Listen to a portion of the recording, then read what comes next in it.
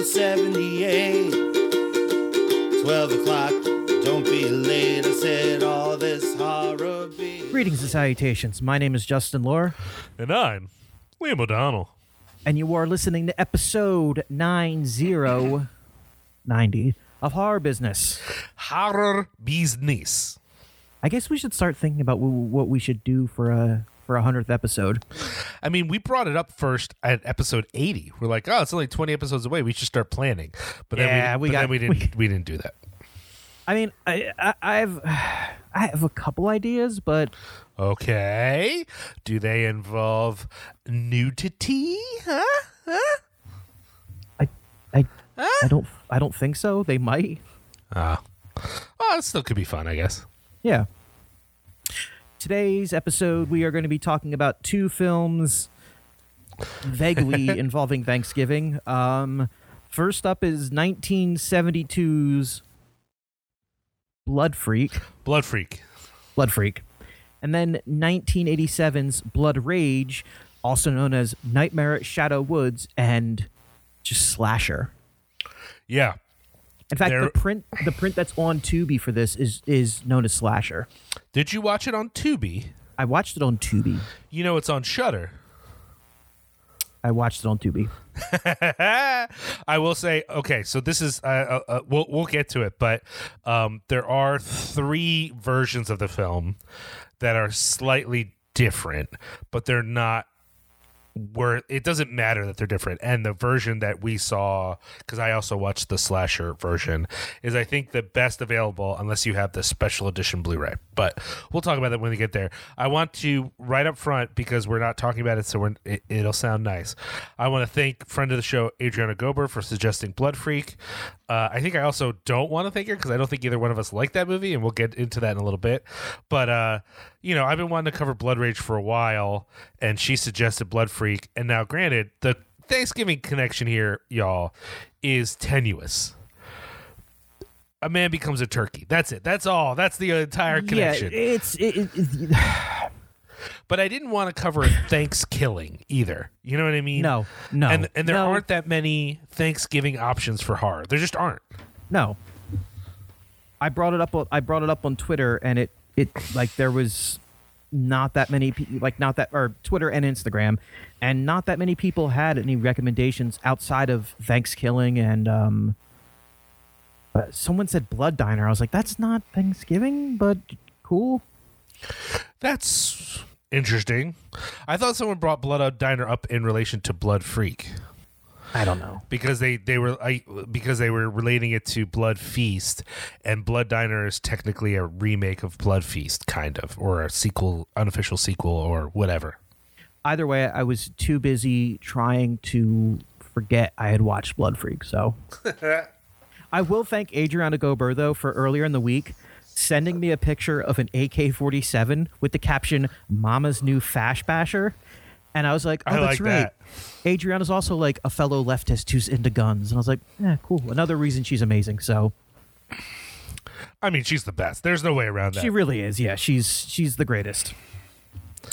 So before we go any further to talk about a film in which a man turns into a turkey, we should let you know that this episode is brought to you by you, our patrons, our lovely, beautiful patrons, in who we talk about movies in which men turn into turkeys that drink the blood of drug addicts, and you guys give us money for that. We are so eternally grateful for that. We don't plan on really making money off this podcast. If it happens, it happens. But if it doesn't, oh well. But running a podcast does come with some costs, and our patron subscribers help cover that. So for that, we are eternally grateful. And if you are a patron and you haven't received what is coming to you, fucking an ass. That's not a threat. That's not like no, I get it. You're going to show up at their house and beat the shit out of them. Yeah. And if they have children, tell them that Santa Claus isn't real. Oh no! I know we're 12 and 13 years old. We know that. Not just run into the night screaming. Anyway, patreon.com/cinepunks if you want to become a patron. And if you are a patron, fucking thank you. Thanksgiving was a few days ago, but I am thankful year-round for our Patriots. Our Patriots? Patriots. No. Oh, no. We've made the turn. We've made the heel turn. Yeah. We're secret. You're being red pilled. I'm a Bojangles boy. I've officially become a Bojangles boy, which I think means I wear a Hawaiian shirt and I eat nothing but Bojangles. That's how they sold me on it. It's Boogaloo boy. I don't know what that means, but I do like Bojangles boy. That's a phenomenon you made up just now. Which is also cooler than Boogaloo boys. So I don't like that you didn't yes and my Bojangles boys. That was a good. We could have riffed on that. That was a good riff. I could have riffed. We could have. It could have been riffing. We could have, but the moment's passed. This episode is also brought to you by the premier screen printing company of the greater Lehigh Valley area, Lehigh Valley Apparel Creations. Now, Liam, if I said to you, I want to get a t-shirt that says QAnon is so 2020, Xanon is my new straight edge cult. Where would you send me to go to get that shirt made? Well, weirdly, even though Chris Reject is not straight edge, I would Not even send you close. to Lehigh Valley Apparel Creations. And why is that? Well, they are the premier screen printer of the Lehigh Valley. They offer professional work with friendly, personable service. It's basically like working with your local friendly punks, only instead of texting you in the middle of the night to say that they we're too busy ollieing to get your work done, they're actually professional and get your stuff done in a beyond quality manner. So it's like you get the cool vibes, but also good work. You get such good work that instead of them texting you at 1 a.m, like, yo, sorry, I was out doing a Quebec hat trick, which is a skateboard move I just made up, to do your shirt. Instead, you'll get text from Chris at a reasonable hour, telling you that I had to ignore my wife and kids for the third night in a row to get these shirts done, even though you didn't need them by Friday and it's only Wednesday. They're done. It's true. He'll do it. So you should head over to lvacx.com. Let them know that we sent you over there. Tell them. That'll give them some juice. And, get something printed. A hat, a shirt, a hoodie, a 90s windbreaker, perhaps with some sort of man ollieing on the back of it. Yes. Sounds good. We know so many people out there in the world who have a band or a podcast, and they have shirts, and they're not getting made by fucking Lehigh Valley Apparel Creations. Do you have a barbershop? Do you have a production company? Is your name Paul? No, I don't. Here's the deal. Whatever it is that you are about, get it screen printed at Lehigh Valley Apparel Creations. Give me just one moment. I'm going to do a specific shout out. I'm talking to you. I Hope You Suffer podcast. I know you guys have shirts. I don't think you got them made at Lehigh Valley Apparel Creations. But you should fucking do that. Hey, we're also supported by our friends over at Essex Coffee Roasters. Here's the reality. Coffee can be intimidating, especially if you are interested in quality coffee. Once you start to learn about it, maybe you start to feel, I don't know, a little out of your depth. I don't know what's good. I don't know what I like. I don't know who to trust. And then once I get the coffee, who to trust? Yes, this is a trust cocaine. thing. You don't have to find someone you trust to get coffee from. Well, you're right, because the reality is you're less likely to get burnt on cocaine than you are on coffee. That's just the truth. So you need quality coffee. Essex is here to not only give you quality coffee roasted to order so that it's never heading to you stale, but they're also here to help you with your coffee. They want to be educators in how to make the best possible coffee at home. Head over to EssexCoffeeRoasters.com, and not only can you find quality coffee there at an affordable price, a variety of loose leaf teas, sick merch. You can also find that if you enter in the promo code Cinepunx, CINEPUNX, you'll get 10% off of your order. Come on, you want good coffee. You've been at home trying to French press Folgers, and it's going bad for you, and you're like, this tastes like trash. Yep, it does. Head over to Essex, get yourself some coffee. just why are you French pressing Folgers to begin with? Yeah, that was my point. Who French presses Folgers? But somebody does. Somebody out there bought a French press and then is like, I don't know what to do now. I'm sure that happens. I'm sure that happens. Yeah. So EssexCoffeeRoasters.com, promo code Cinepunks. Now comes the time when I have a twin brother. Stop. And I murder a person that I'm driving with, and I frame him for it. He goes away to a fucking insane asylum. I don't know where I'm going with this. My brain is fried. Liam, what have you done involving horror recently? I mean, not a ton. We're recording just after Thanksgiving, and during the holiday, it's hard to like actually watch a lot of movies because you're spending time with the family and they don't want to watch the horror movies. I try to get the kid to watch the horror movies. She doesn't want to watch the horror movies. I try to get my wife to watch the horror movies. She doesn't want to watch the horror movies. So it's hard to get the horror movies in. It's not always easy. Yeah.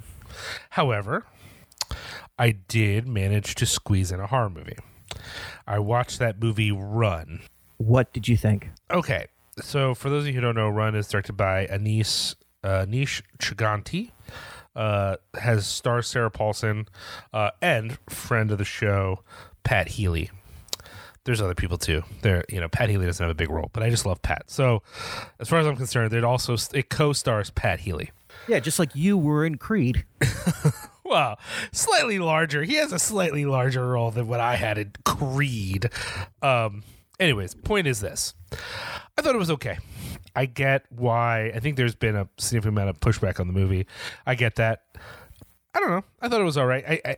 I think there's a certain level at which if I was maybe more naive, I might have enjoyed the movie more, As soon as it starts, I'm not going to ruin this for anyone, but I'm going to say for most listeners, as soon as it starts, you have a strong guess as to what's going on.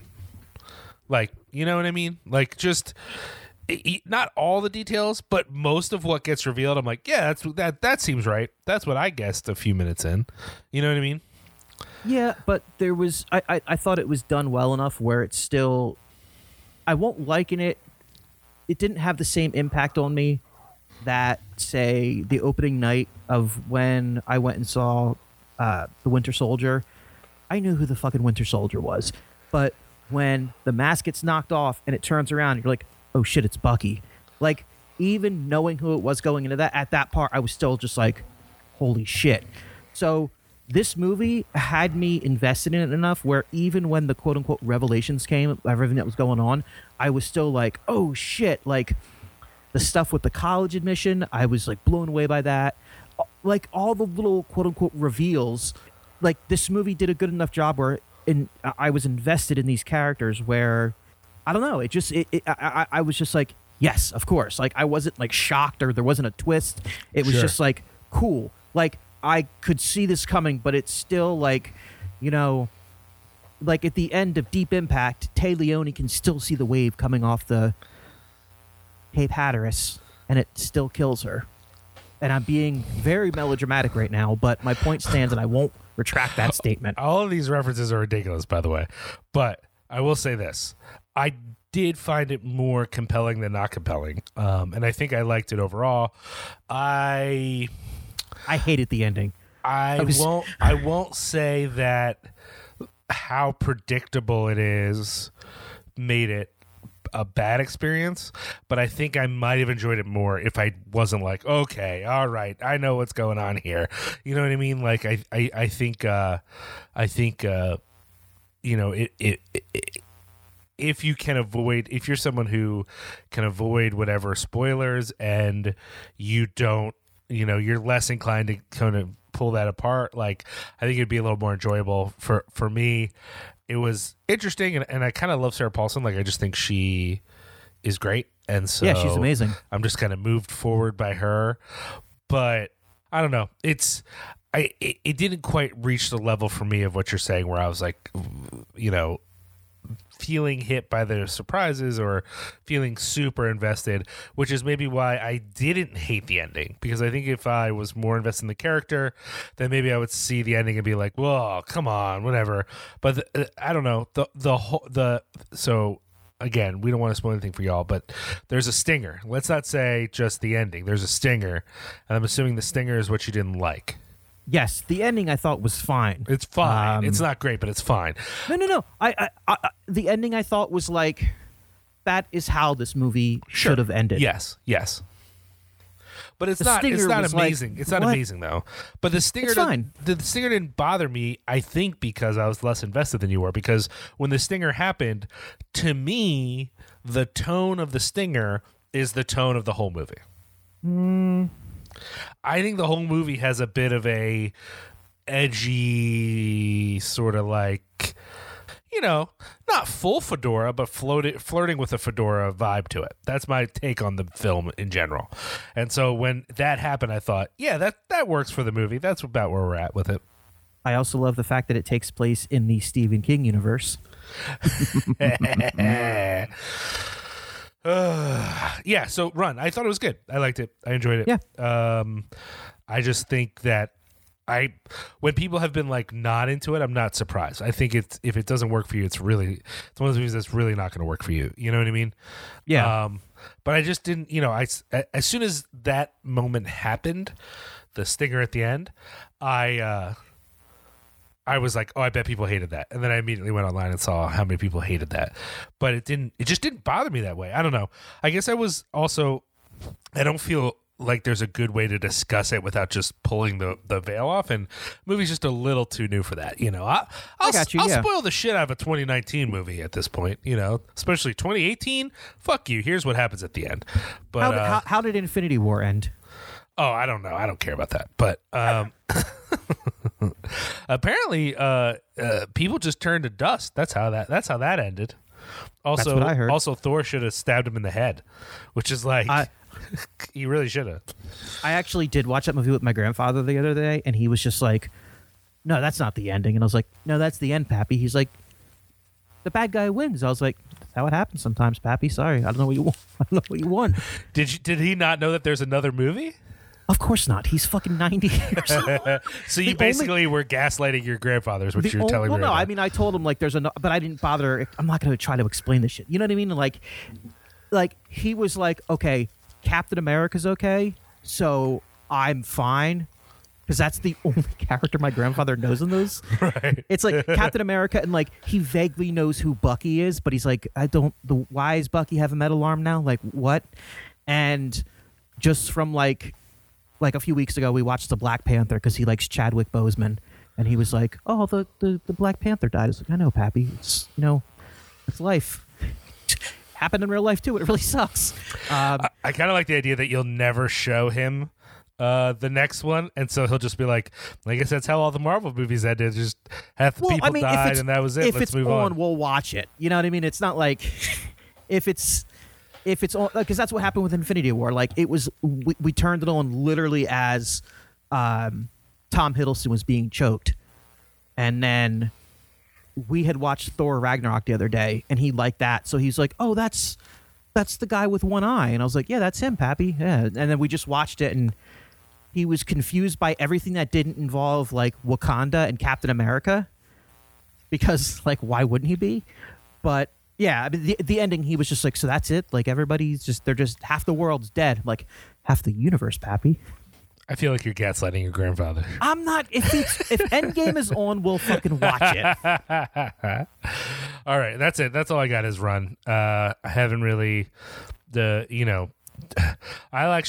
solicit from the audience here. I want to watch a spooky show.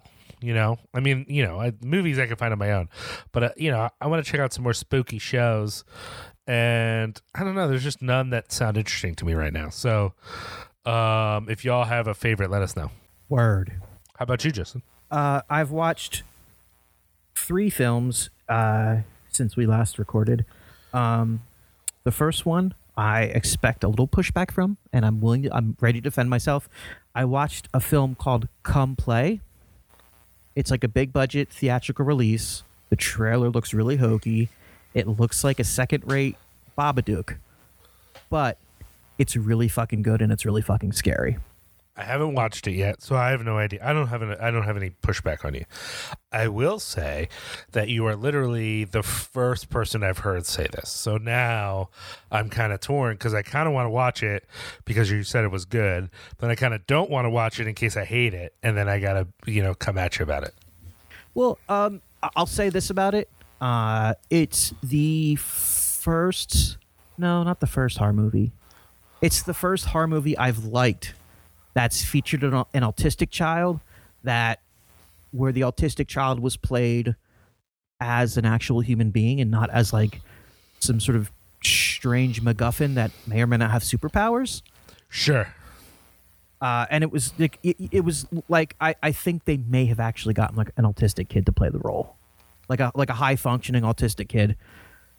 No, but I mean it was just, I don't know, it checked off all the boxes I wanted from a big, like a major studio scary movie. So I can't complain about that. Then I watched a movie called Vigil, or is it Vigil or The Vigil? The Vigil. That was deeply upsetting and deeply depressing. Just a movie about, I don't know the term, there's like a Yiddish word for it. Is that when I think it's in the Hasidic sect, when someone dies, you have to sit with the body while it lies in state. Shiva. And what's that? Shiva. You sit Shiva. Yeah. And so it's just about that. There's a character who is, as the film unfolds, you realize he's had a bit of a troubled past. He has a series of mental health issues, series of losses going on in his life, not in a good place. And as the night progresses, shit gets out of hand because of like not various, it's one thing. But no, it was upsetting in a way that I like my horror films to be upsetting, in which there's merely the suggestion of the horrific, and we don't necessarily ever see the horrific. Sure. But it still succeeds in creating that really dreadful expectation in you. And there are certain films that do that to such a level that, for me anyway, that horrid expectation is equal to seeing something visually upsetting on the screen, if that makes any sense. It does, but what you're saying is no one has their dick cut off? No, unfortunately, no. There's no castration in the film. Then it's going to be a B-. No, I know, it's weird. I mean, it's just a movie that it's one of those rare films that like it made me upset in a way that Jacob's Ladder at its darkest, without the horrific imagery. That's the way this movie made me feel.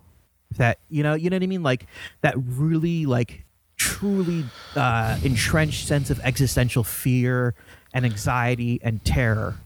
Sure. Yeah. No. And as soon as you said it, I knew what you were saying. I just wanted. Yeah. To, And on top of that, there's the character is like, at one point he like runs out of his medication, or realizes he hasn't taken his medication, which is something I've had days where I've been like, why do I feel like my skeleton is trying to like claw its way out of my mouth, and I'm like, forgot to take my fucking meds. So there's like scenes where he's like trying to get a hold of his doctor, and it's like I can completely relate to that.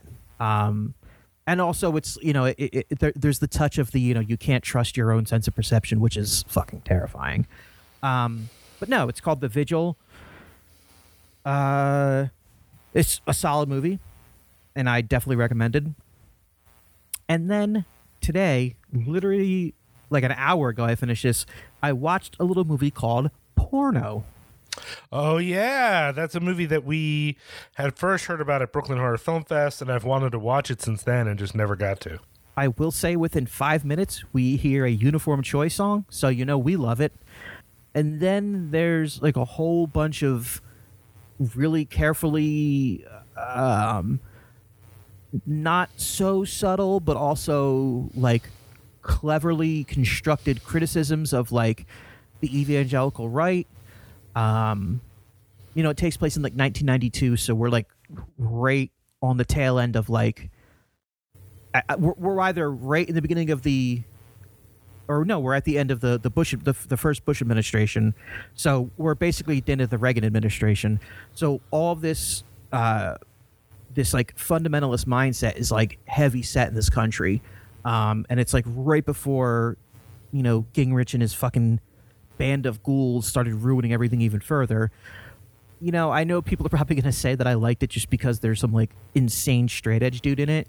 But there was actually like a lot more to it. Like it had like a real sense of like camaraderie between these kids, and a lot of realization that like evangelical Christianity is full of shit, and it's often like deeply hypocritical, and its most vocal followers are oftentimes like the worst people imaginable, who are not just because they're like judging other people, but they're also like doing these things that they consider to be like these grievous sins.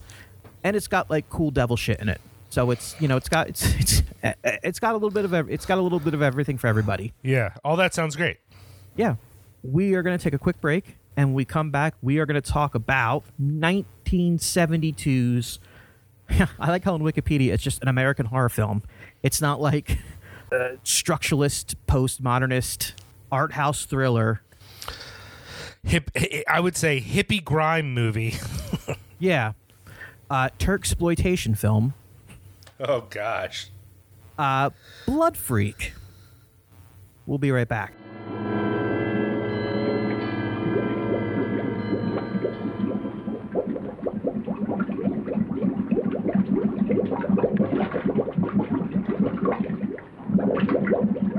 You got me hooked, and you're going to keep me supplied.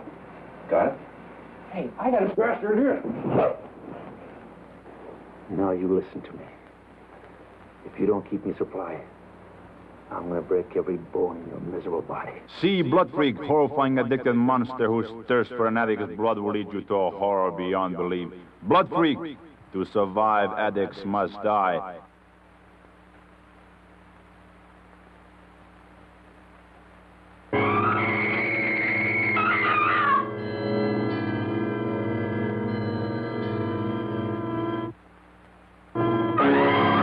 Only things could get back to normal.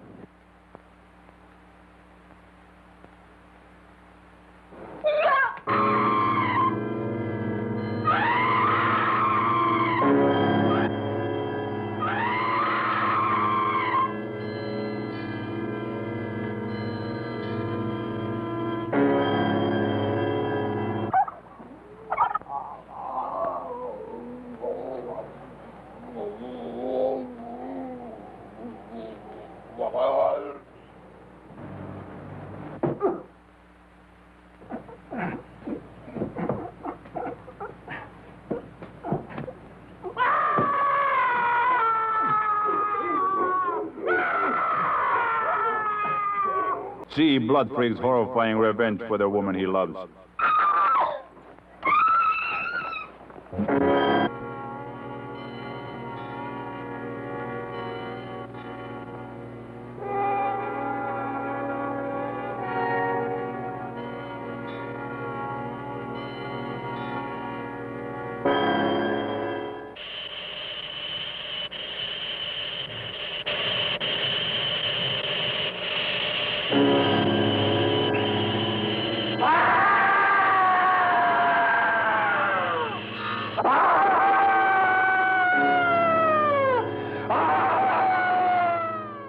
And we are back to talk about 1972's Blood Freak.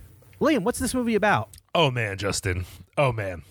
So there's a biker dude. And biker dude meets a young lady who turns out to be a Jesus freak. And weirdly, that young lady's sister and all of her sister's friends are druggos, drug beats, junk heads, junkers.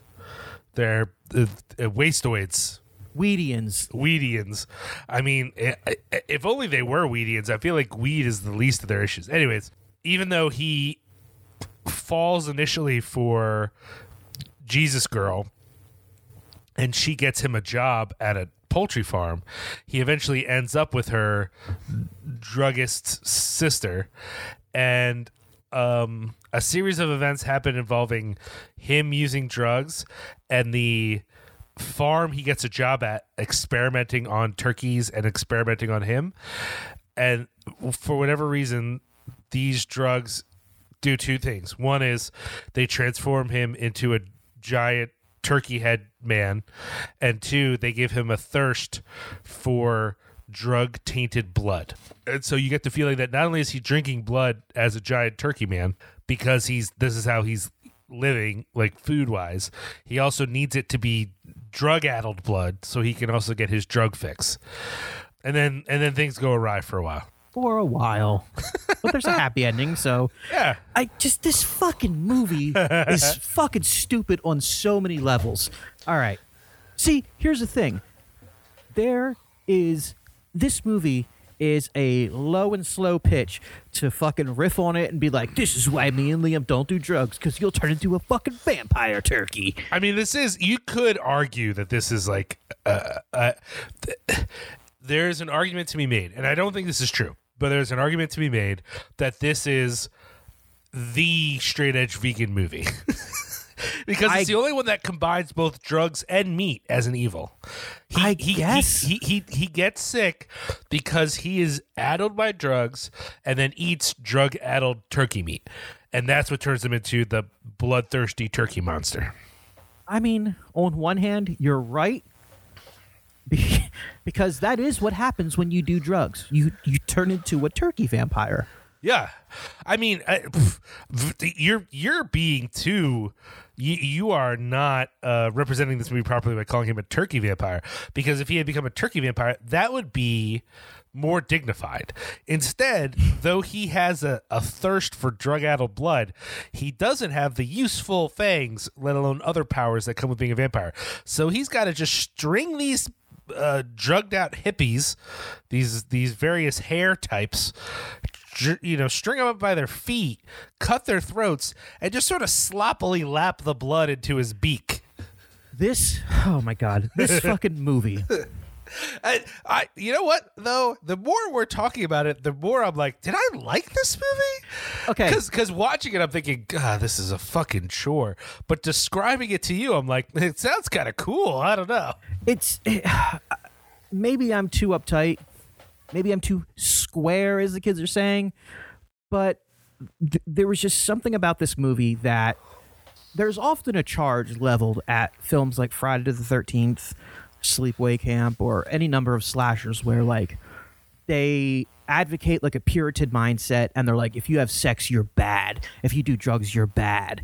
And I think it's a bit of like that's like a hack bit amongst critics at this point. It's like low hanging fruit because it's like, sure, I mean, fine, it's a stereotype, but whatever.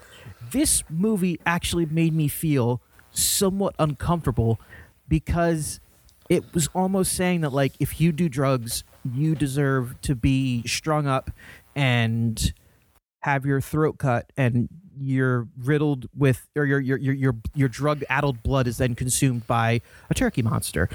I mean, look, Justin, I deserve is too strong a word, but it's just the natural result. Look, Jesus Girl was there, and she made it really clear that she doesn't judge them, but she's ready at any time for them to accept Jesus. And then if they accept Jesus and become Christians, then they can run a poultry farm where they run illegal experiments on random hippies they have working there and get them to turn into drug-thirsty turkey monsters. I mean, that's the most ridiculous aspect of this movie having any sort of moral compass, which I don't know that it does, because I think our narrator is supposed to offset any feeling that there's any actual ideology at work in this movie. But if there is any, it's certainly askew when the evil forces that actually turn him from, a mildly drugged up biker, right? My man isn't shooting heroin into his dick, y'all. He's like smoking some hash, maybe snorting a thing here and there, but he's not, he's certainly not like he's not the climax of Goodfellas or anything like that. No, he's like Dennis Hopper at elementary school. Sure. So, he's just doing whatever. And then he's also holding down his job. He's good at his job, actually. But they're like, well, if you want some extra money, we have some experiments. Experiment 1, he eats a turkey and he turns into a turkey monster. It's not even fair in a way as like a vegan metaphor, you know what I mean? Like, it would make more sense if he was like really getting into eating all this. For all we know, he was a vegetarian and he was just eating some turkey for extra money, and bada bing, bada boom, he's a turkey monster. I don't know. Like, I'm not even. I don't even think it's fair to critique this film on a technical level, because that's just like. Okay, there are listeners here who are going to understand what I say when we say that this movie is a schlock film. This is schlock filmmaking. I mean, to give you an idea, the biker character's name is Herschel. Clearly because of Herschel Gordon Lewis, and this is his legacy. This is the house that Herschel built, right? These are struggling actors. Our main dude started his career playing Tarzan in Spanish language rip-off Tarzan movies, where when they were translated into English, they'd have to just call him Zan because they didn't have the rights to the name Tarzan. So that's where this dude's career started. And he not only stars in this film, he co-directed it and co-wrote it, I don't know if he co-wrote it, but he definitely co-directed it. So, to give you another idea, part of the IMDb trivia, it says that the star and co-director of this film refers to this movie as a very dark period in his life. Well, that seems depressing. Where's his life out now? Oh, he lives in Florida and owns a ton of exotic animals. At one time, the cops shot his tiger because it got out of his house. And then his house caught on fire. But this movie is the low point of his life. Not when his house caught on fire 2 days after the cops shot his tiger. No. That was not the low point. Making this movie was. I don't know. See, it's like... I don't even know. Like, there's no way I can. Okay, fuck. I'm just gonna say it. This is gonna make me sound like super fucking pretentious. I don't give a shit. You are though, so that's fine. I am. Yeah, so it's cool. When David Lynch says that like Eraserhead is his Philadelphia story, and it sums up how he felt while living in Philadelphia and all the anxieties he felt. I'm not the biggest Eraserhead fan, but I watched that movie and I'm like, okay, I see that. Was sure, whatever. But like, what fucking darkness? Like, what was this guy do? Like, he wasn't working particularly hard in this movie to make it a dark period in his life. Like, I'm sure. I think I think your feeling on it that this is definitely a anti-drug movie is not the vibe they were going for. I suspect the low period in his life was the various intoxicants helping him to make this film. Like, I think that everyone on this set is actually high the entire time, not just the actors, but the people behind the screen. For all I know, the old man Jesus head who runs the poultry farm is actually shooting heroin into his balls. I don't know. Do you think that scene when there's that guy injecting that girl he shoots her up with heroin and then the turkey kills her, do you think they were actually doing a drug? I mean, they might have been. I have no idea. I don't think so. It didn't look that realistic to me, honestly. I don't know what it looks like. I'm not a druggist. I don't know what it looks like. You've had a needle before. You've undergone medical treatments before. I always look away. It just makes me sick. I can't stand it. Oh, as a diabetic, I'm very familiar with needles of various kinds. So, no, that part didn't look very realistic to me. But if you were like, yeah, but they were both tripping balls when that scene happened, I would believe you. Like, I think this was like a party set, but that's neither here nor there. Here's the thing: there are people who enjoy horror movies, and I wouldn't just say horror movies either, but there are people who enjoy movies partly because they are like schlocky and weird, like if you're someone who is a big Ed Wood fan, or possibly even a big Herschel Gordon Lewis fan, though I would argue that what Herschel Gordon Lewis kind of brought was a lot of the like effects. Like some of the stuff in his movies is actually fucking gross, so even if it's like ham-fisted, you're like, yeah, but that was kind of fucked up, that one part, you know what I mean? Yeah. There's nothing like like that here. When he's cutting the throats and lapping the drug blood into his turkey beak, that's none of that. You're at no point are you like, oh, look at the ingenuity of this low budget filmmaking. That's not here. But if you're someone who's looking for something ridiculous that you can just laugh at, I do think this. My criticism, I think, is less essential of this film. It's more that I find the pacing before we get to the turkey monster parts to be difficult for me, and I don't find our main guy, who's kind of got to carry the film, right? Like if Herschel doesn't work, the movie doesn't work. I don't find Herschel compelling enough to carry this movie for me. I will say there is a drug dealer character, which I love at this time. Like, you could be a believable drug dealer and you just look like a math teacher who happens to have like a silk shirt on. You know what I mean? Like, he's just a bald guy with a mustache. Yeah. But that guy's. But you know, it later on, drug dealers look like video game characters. You know, like when you have a movie, your drug dealer has to look like something from a video game. Here, it's just he just looks like a guy who's like, I'm gonna put this silk shirt on to relax a little bit. You know what I mean? Like, he just looks like a normal dude. That dude in the story sucks. I like that actor though. I find his performance compelling, you know. But, you know, both our sisters are bad. There's a little bit of humor with the test guy. So at the poultry farm, apparently the poultry farm only employs the guy who owns the farm, our man Herschel, who's now in charge of all physical labor, and then two scientists who are doing experiments. What was upsetting to me, side note, when that happened is my first thought was, that's weird. And then I thought about it and I'm like, I don't know how inaccurate that is, actually, considering the sort of weird shit they were doing to chickens at this time to try to grow them in weird ways and pump them full of hormones and shit. I mean, I say at this time that they've been doing since this time and continue to do to create these fucking genetic mutant chicken that everyone's so stoked to eat. Maybe that's not inaccurate, that the poultry farm's like, yeah, sure, we got one guy to do all the shit, but we need two other dudes to do the science stuff. So anyways, those guys are kind of funny. I think they're kind of amusing, and I think that, you know, some more time spent with them could have been good. But the for me, the movie being stupid, like it's like I said, it's a schlock film. It's a mild step above Plan 9 from Outer Space. You know what I mean? Like, it's like a very ridiculous kind of story, ridiculous movie, very low budget. No one really seems that professional, whatever. But the guy who played Herschel, I think his name is Steve Hawkes, I think is his name. He's acted before. And granted, he's acted in movies where he just was a guy with his shirt off for the most part. But still, he's acted before. And he feels as not professional as everybody else. And I feel like if he had a little more, he thinks he needs to be professional. If he was a little more campy, if he just doesn't do anything interesting the whole movie. And so, you know, obviously entertainment is actually not the only reason to watch a movie, but it is the only reason to watch Blood Freak, you know, is to be entertained.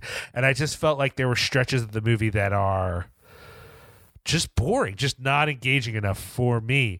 And I don't think the joys of the paper mache turkey head that he wears are enough to justify the rest of the film.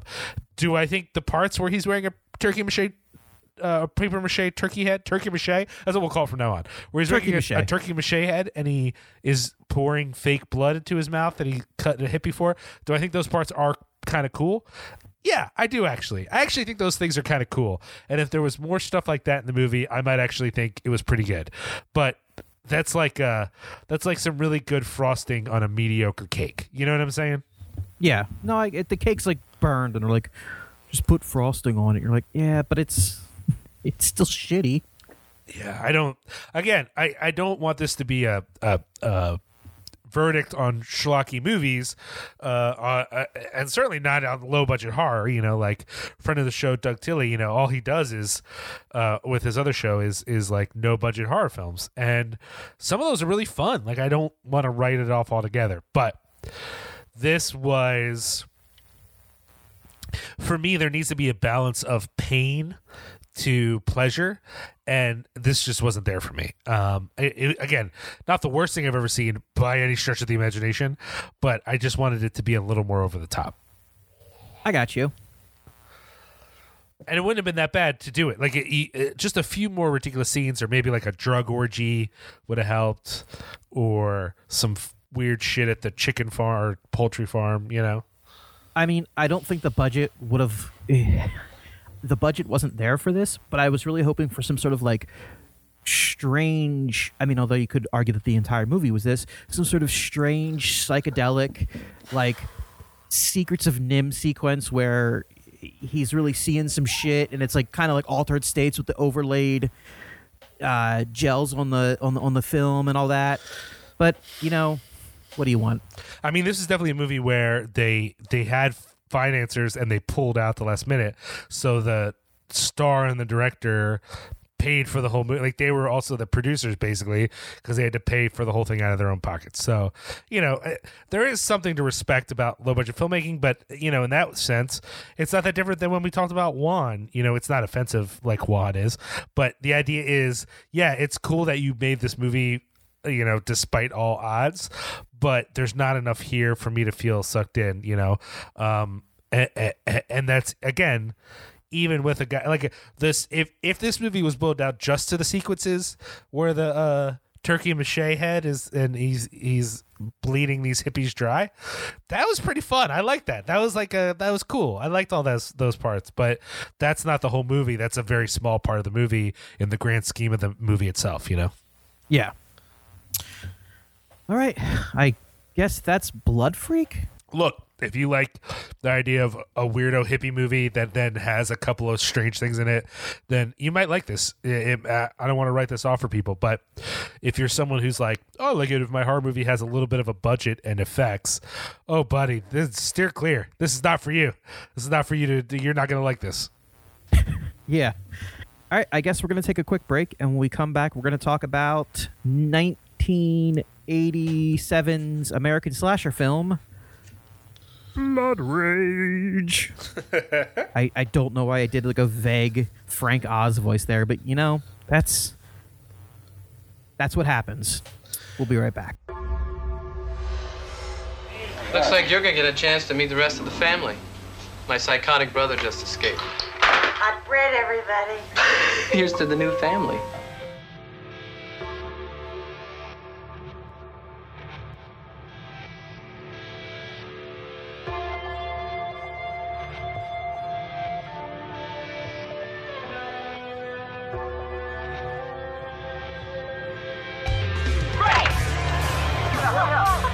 I got you. Hey, who's that good-looking chick there? I don't know. Got to have friends here. This place is slow death. Oh, we'll find something for you to do. Looks like you two have had Quite a party. Here I am.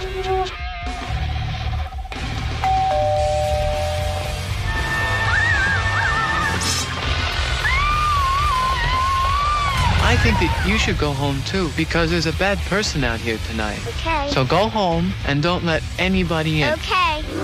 Hi. My God. Ah, that's horrible. How did they show that on TV? Get out of here, creep. Beat it.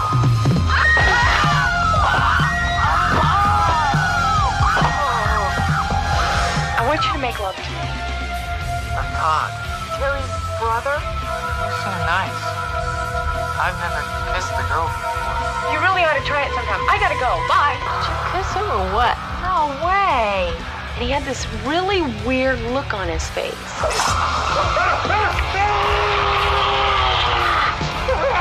Oh, how creepy. You haven't seen my darker side yet, have you? Turkey. I'm really sorry to disturb you, but Operator, I'm begging you. This is a real emergency. No! Is anybody there? There's somebody after me and he's chasing me and he's trying to hurt me. You're gonna hurt my kitty. Oh! I'm gonna make everything all right.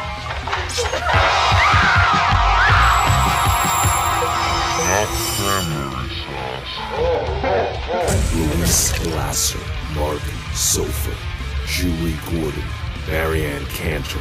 Special effects by Ed French. Blood Rage. And we are back to talk about 1987's American slasher film directed by John Grismer, Blood Rage, also known as Nightmare at Shadow Woods and Slasher. So a quick note on versions, and I only discovered this from talking to people on Twitter, so I don't want to come across like I know what's up. But basically what happened was I went to watch the version that was online first, and that title card came up, Slasher. And I was like, I don't think I've seen that before. So then I went to watch the Blu-ray I have. And what had happened was I loaned the special edition Blu-ray from Arrow to Josh Alvarez almost 4 years ago, just about 3 years ago.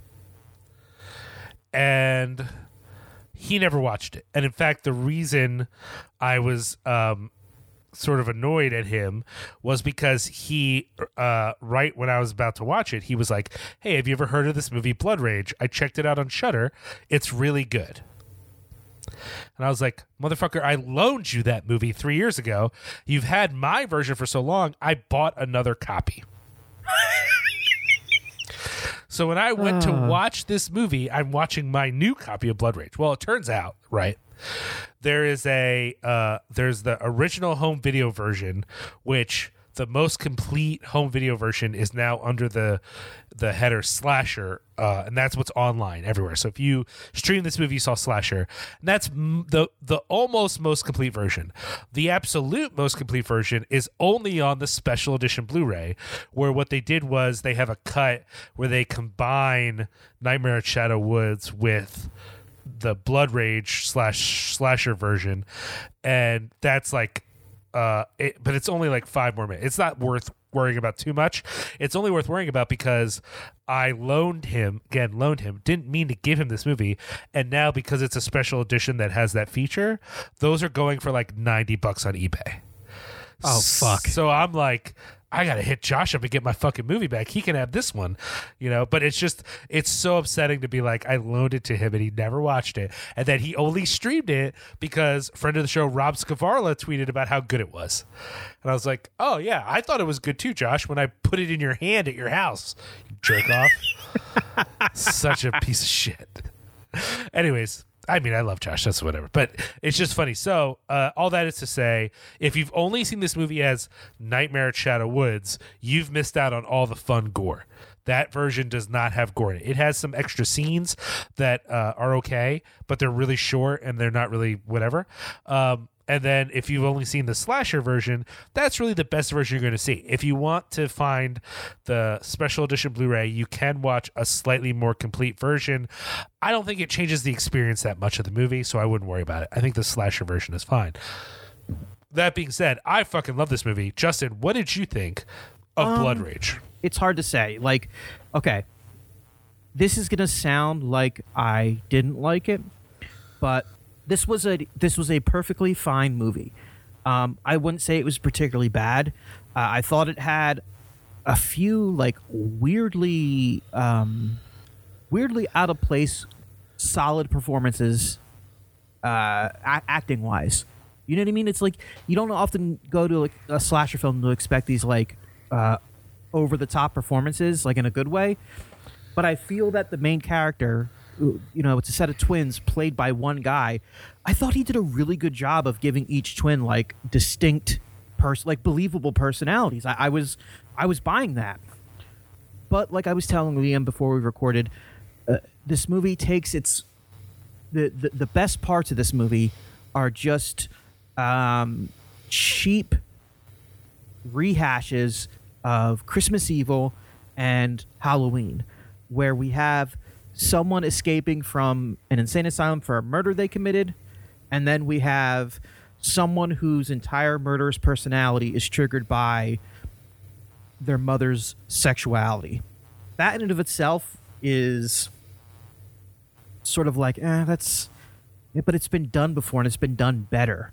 But even outside of that, the whole idea of like a male child being like triggered by his wife, his mother's sexuality, that just doesn't, I don't know, there's just something about that doesn't really sit right with me. It seems like misogynistic in a way that I can't pin down. I guess. I mean, I at some level it is.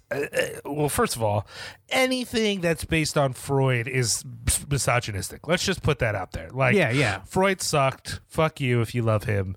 The reality is all his shit was wrong. I mean, I think he had the roots of a lot of things that they were related to sexuality stuff or whatever, but his way of formatting that was always misogynistic because he was, you know, a chauvinist, and that's just a fact.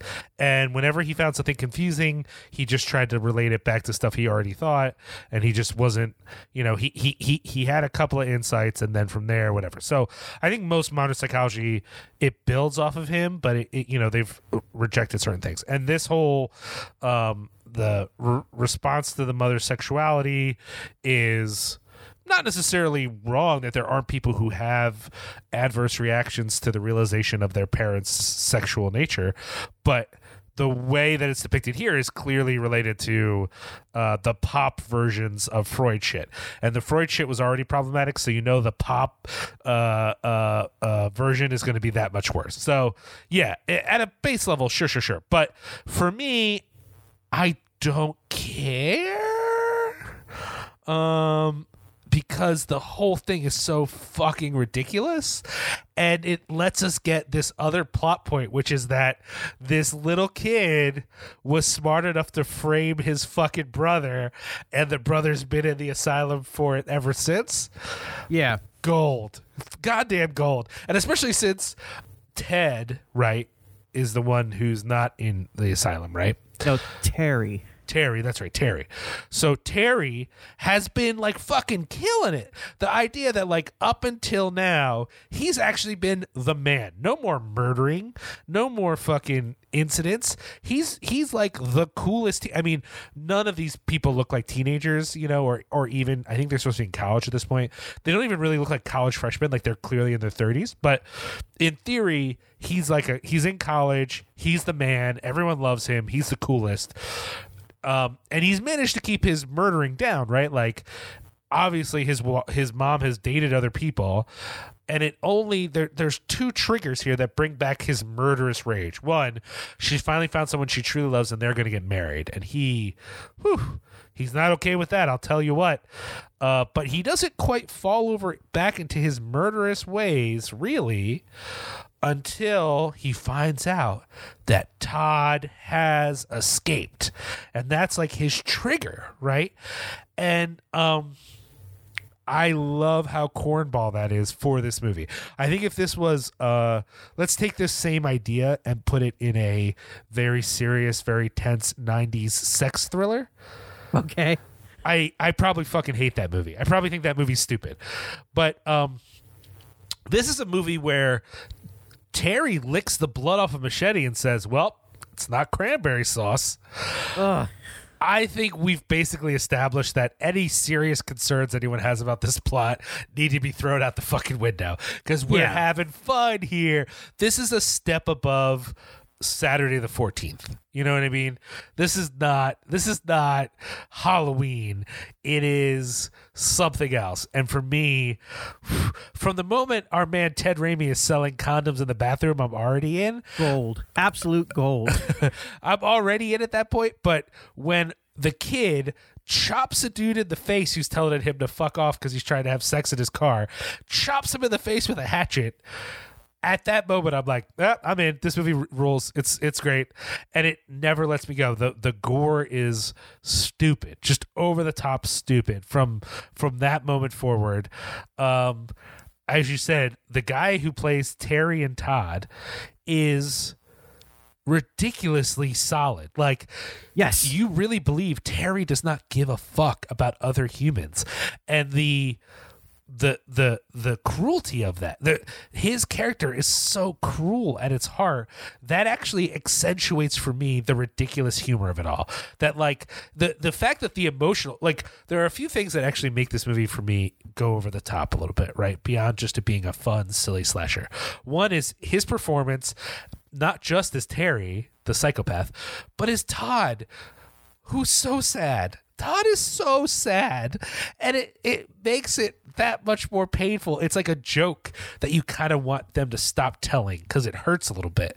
Yeah. But then we get to the mother, and the mother losing her shit and eating the leftovers from Thanksgiving on the floor, and then refusing to accept that Terry was the evil one, and It's ending with him just being like, I'm Todd.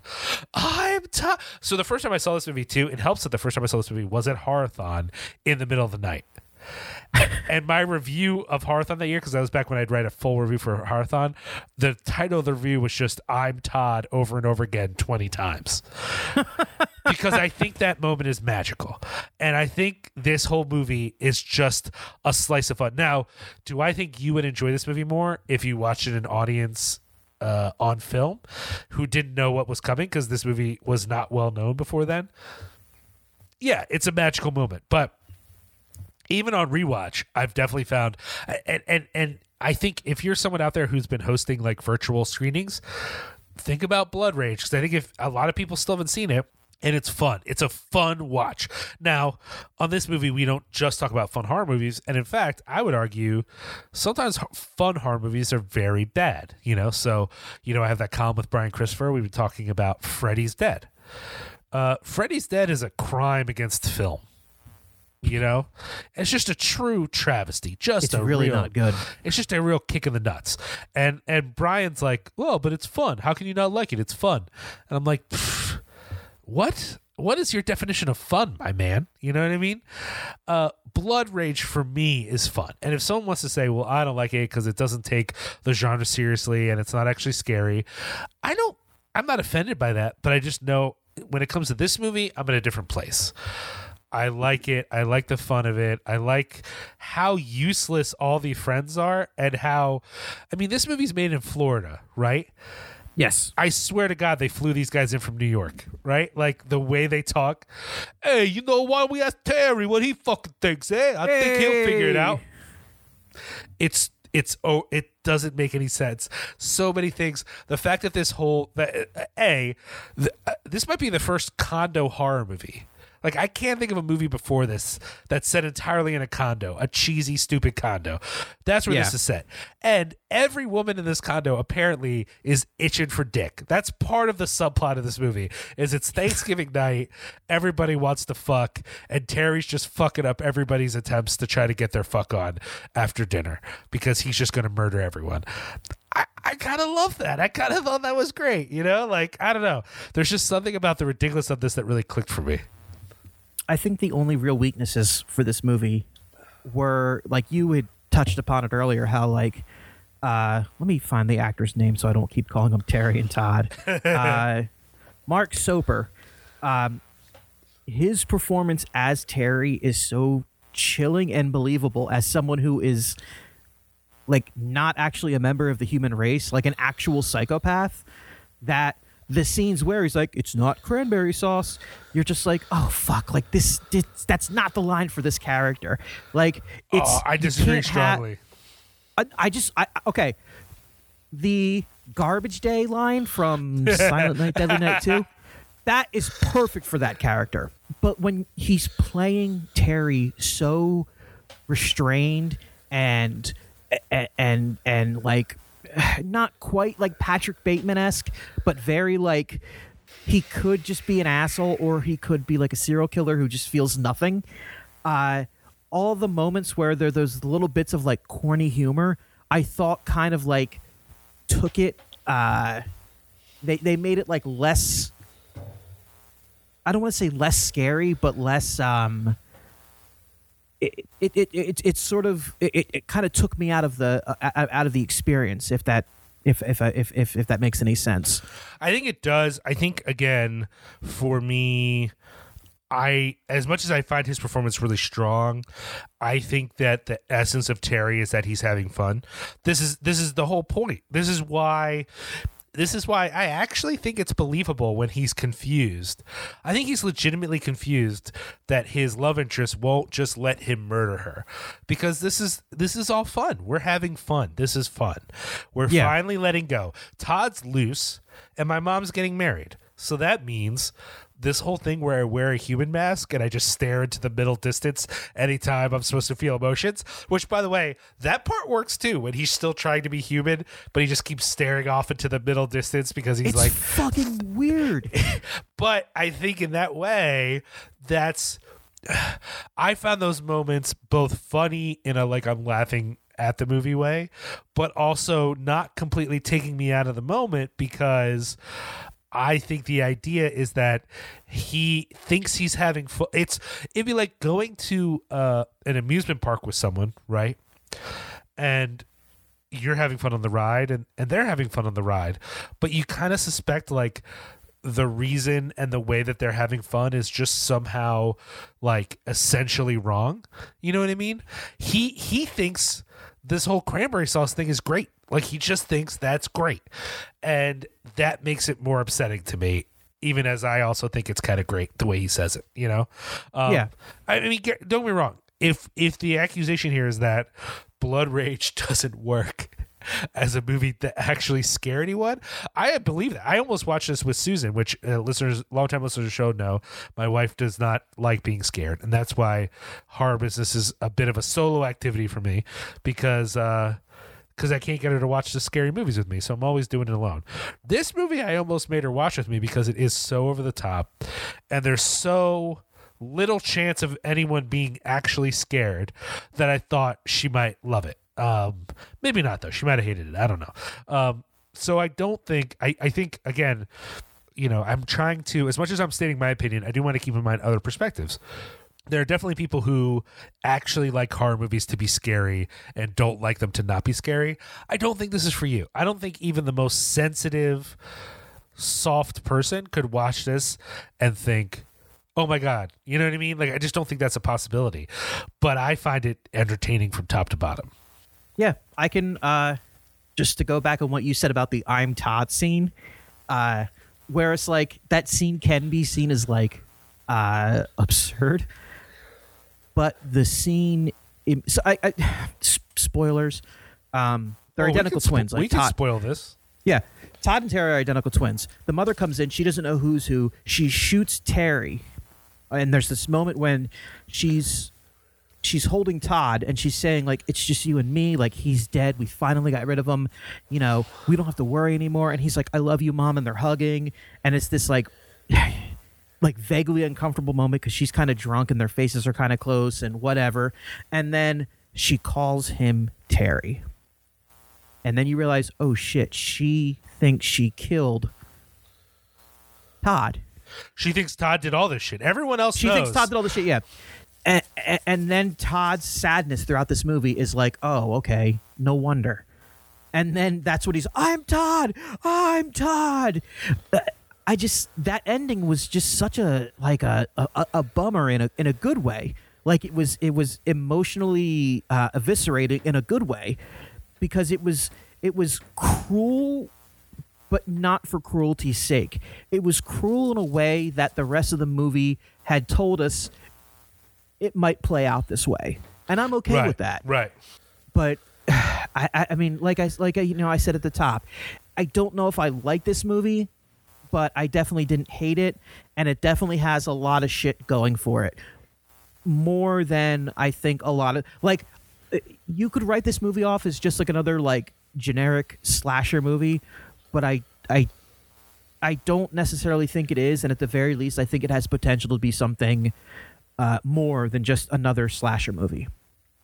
Yeah, I think, you know, again, this is where because we talked about this before, that there are folks who like things because they're bad, right?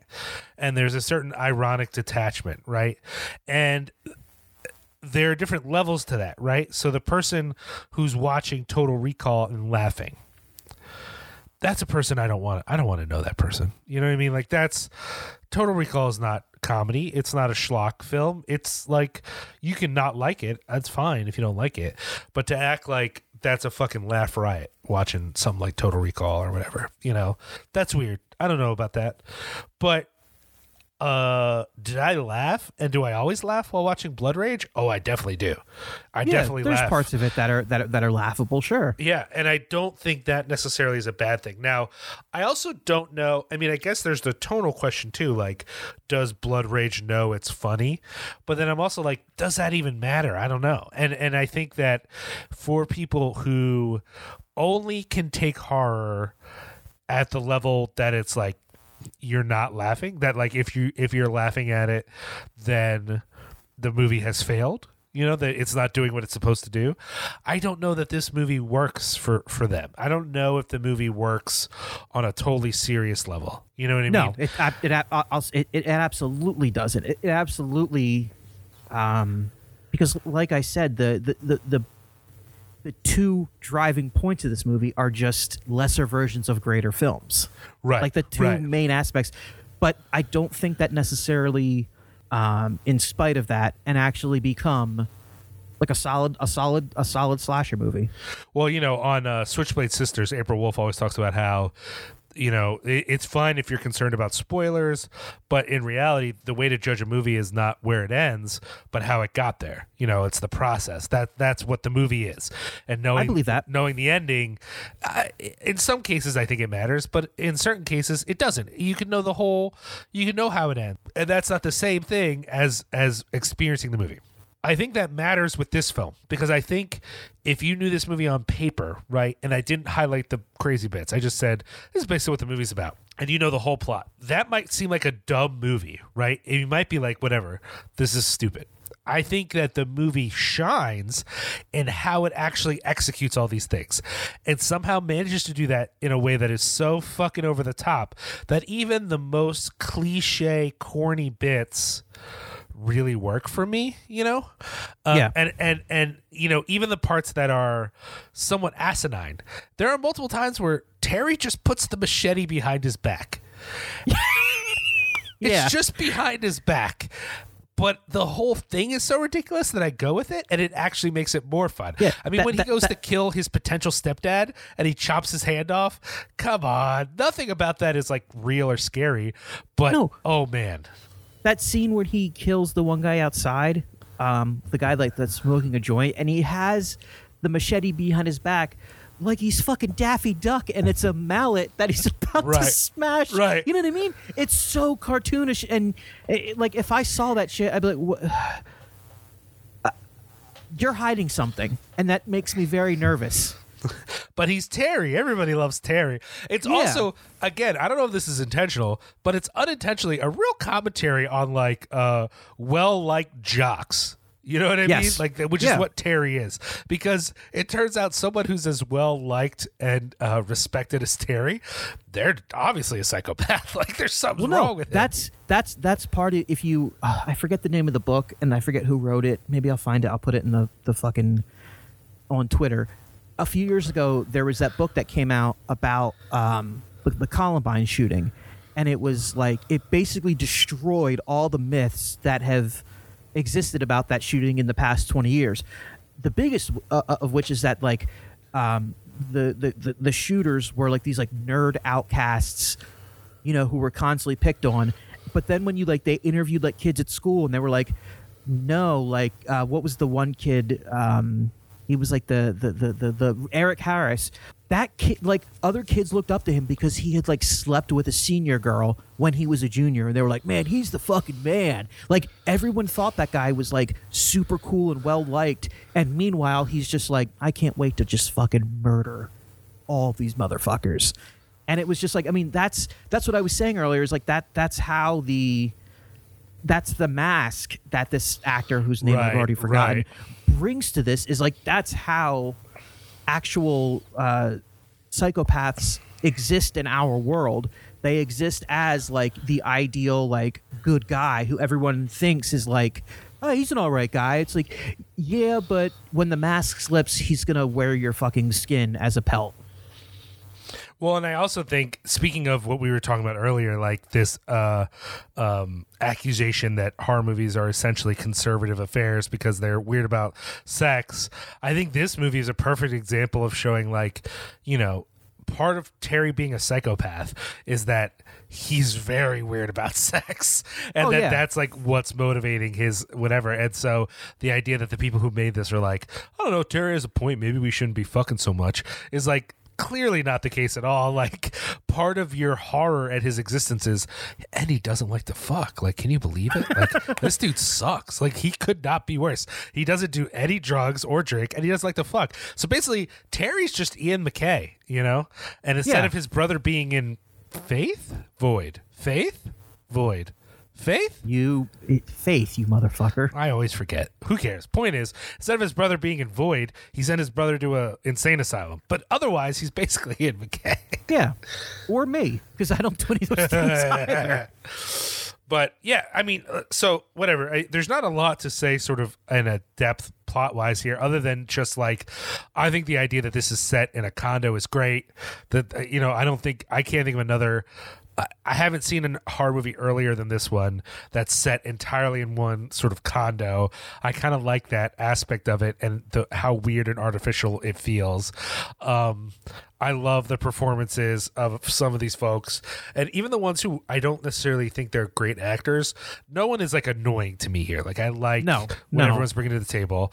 And you know, this is a low budget film, and I feel like they really killed it on the gore. That the gore in this movie, starting with the axe to the face, going throughout the rest of the movie, is really good. And you know, it's going to be up to you. I think most people will find this at least entertaining, even if they don't love it, they're whatever.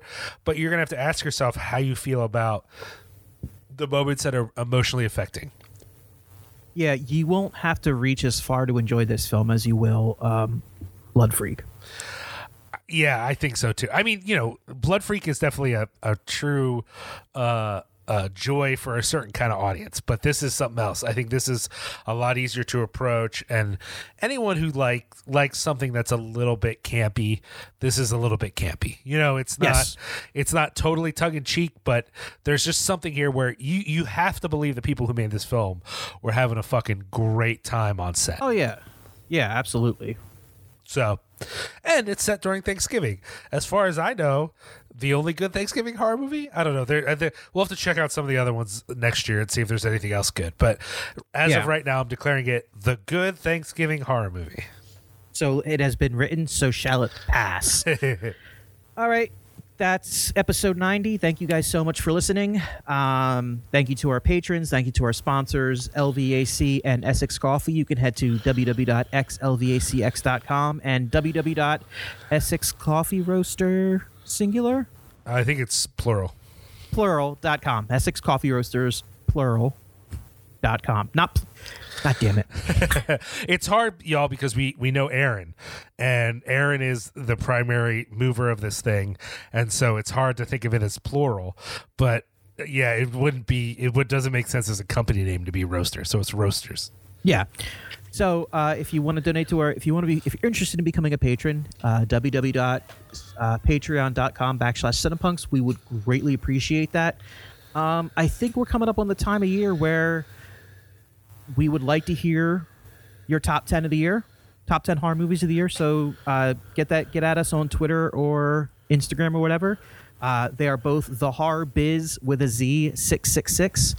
You can head to cinepunks.com for more episodes of this podcast and more episodes of fucking a bunch of other great podcasts, including Liam's Cinepunks, Black Sun Dispatches, Fat Girl Hacks, Tomb of Ideas, whole bunch of shit.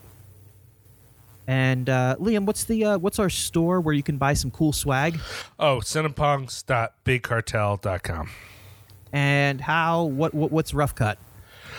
Oh, man, look at you giving me all these segues. I appreciate that. So for those few of you who might not know, I co-run a t-shirt company with our friend Justin Miller called Rough Cut, and we have done a bunch of cool drops lately that you might be interested in, including a Black Sunday design that's up right now. And we have more stuff coming soon, so head over to roughcutshirts.com. I think that's right, Rough Cut Shirts. Or find us on Instagram at Rough Cut Tees, or Rough Cut Fan Club, rather. And check it out. We have a lot of cool stuff. I'm about to put up our Video Nasties triple feature, which is Absurd, The Burning, and a shirt that's specifically the Video Nasties. I'm about to put that up. So if you get a chance, go check it out. And if you're on iTunes, just be sure to rate, review, subscribe, and download. And until next time, fuck Dean Browning. And if you don't know who that is, Google it. You will not be let down. Sounds good. Peace. Do you scan the night sky in search of unidentified aerial phenomena? Do you lose sleep over strange projects funded by the CIA? Ever wonder which orifices ectoplasm comes out of? Come explore the unexplained and unexplainable with us on our podcast, Weird, Obscure, and Possibly Unsafe. We'll talk about telemancy, haunted railroads, sentient umbrella spirits, mind-altering video games, remote viewing, SpongeBob conspiracy theories, and it only gets weirder from there. Each episode will share 3 stories about all the weird things they tell you not to believe. Weird, Obscure, and Possibly Unsafe. Available anywhere you get your podcasts. Hey!